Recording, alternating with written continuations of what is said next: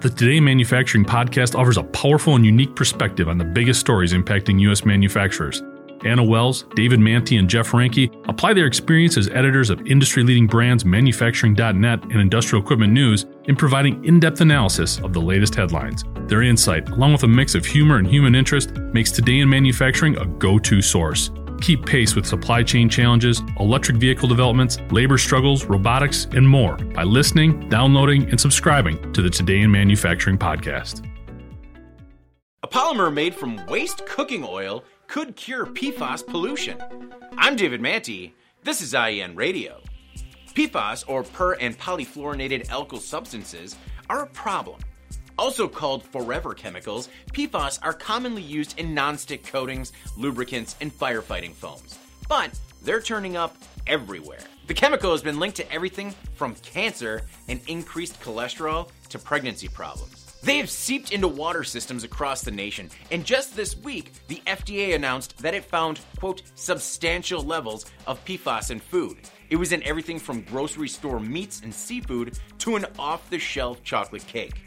I mean, it's even in my wells. So what are we doing about it? Not much. Some states have started suing manufacturers, but the nation seems crippled by the cleanup cost, which is estimated in the tens of billions of dollars. However, researchers from the Flinders University Institute for Nanoscale Science and Technology in Adelaide, Australia, have created a safe, environmentally friendly, and low-cost way to remove PFAS from water. Turns out, Australia has quite the PFAS problem too.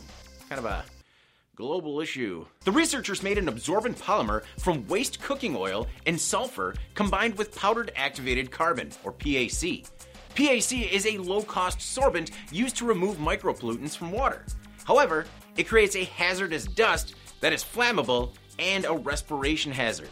It can also cake, which blocks filters and membranes. The sulfur polymer support solves these problems. In initial tests, the polycarbon blend reduced the PFAS in a water sample from 150 parts per trillion to less than 23 parts per trillion, well below the 70 parts per trillion limit set by the EPA and other health organizations. The research was recently published in ACS Sustainable Chemistry and Engineering. Next, the team plans to test the blend on a commercial scale to prove that it's capable of purifying thousands of gallons of water. They're also looking into ways to recycle the material and destroy the PFAS. I'm David Mantey. This is IEN Radio.